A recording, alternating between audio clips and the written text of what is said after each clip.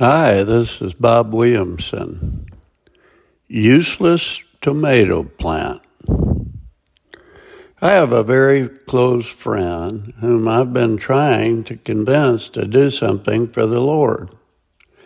He's made tremendous strides in the past year in his personal spirituality and is hungry for the Word of God and has been feasting upon it.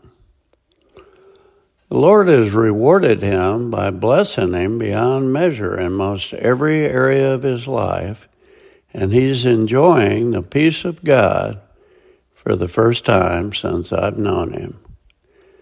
But it has ended there. Now he just basks in God's sunlight, enjoying his personal walk with the Lord. This guy's been a very close friend for many, many years. Thus, I don't hesitate to offer advice, solicited or unsolicited. Recently, he went to a conference, and one of the questions this group was going to try and determine was an answer to the question, what has God done in your life this past year? When he told me about it, I responded, what has God done in your life this past year? Well, as an objective observer, I can say you've grown enormously spiritually on an individual personal level. However, you have not embraced the concept that now that your personal well-being is established, your life should not just be about you.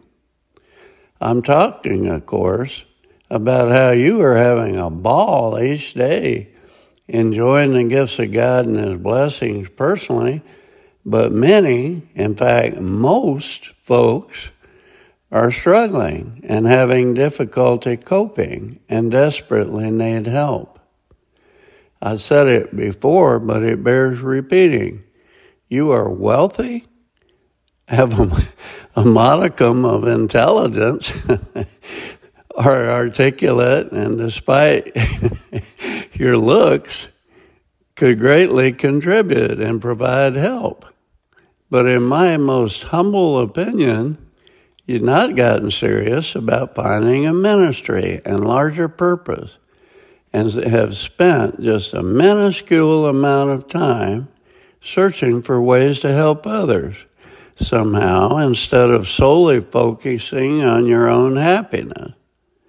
In short, if you spend half the time you spend planning trips and hosting parties, you could be the next Billy Graham. His behavior reminds me of one of the tomato plants in my garden that has been carefully nurtured since it was first planted. It was placed in fertile ground where it can receive sunlight. It's been watered, fertilized, freed from any weeds trying to choke it out, and has all the ingredients necessary to produce the biggest, best, juiciest, tastiest tomatoes in the entire garden. And yet, it just sits there enjoying its life without producing any fruit. I feel like jerking it out of the ground and starting over, and just may do so unless it gets going soon. I wonder if God thinks along the same lines. Jesus makes it clear for us that we need to accomplish our part of His mission. Quote, my food is to do the will of Him who sent me and to finish His work. Do you not say there are still 4 months until the harvest? I tell you, lift up your eyes and look at the fields, for they are ripe for harvest. Already the reaper draws his wages and gathers a crop for eternal life, so that the sower and the reaper may enjoy and rejoice together. I received this email yesterday that reminds me of what might be accomplished for the Lord, providing one is willing to roll up their sleeves and go to work. Quote, it made my day when I learned that you're intending to continue writing words for the day. I was literally depressed when I'd read that you were quitting. I believe your words for the day encouraged my husband, Wayne, to begin writing to our family, our friends, several years ago. We now have 3 books of his wonderful stories and biblical insights that bless many people each day for about 7 years. Nothing compared to your emailing list, but a huge blessing to those who read them. Your inspiration was a powerful impetus. His books are on Amazon titled Thoughts for Today, Words for Tomorrow. Who knows how many other writers you helped birth.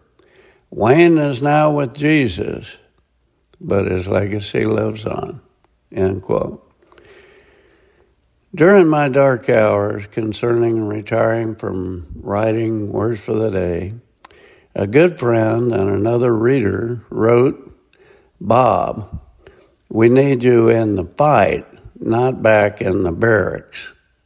Ouch. I got a multitude of letters making that same point. I get it, and thank you for pointing out the obvious to me.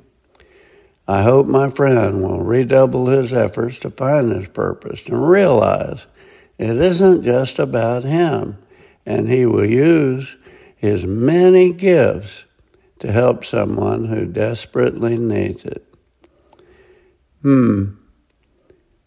Maybe you need to do some soul searching in this area like I did. Think about it. 2 Timothy 4:7. I have fought the good fight, I finished the race, and I have remained faithful. This is Bob Williamson. Thanks for listening.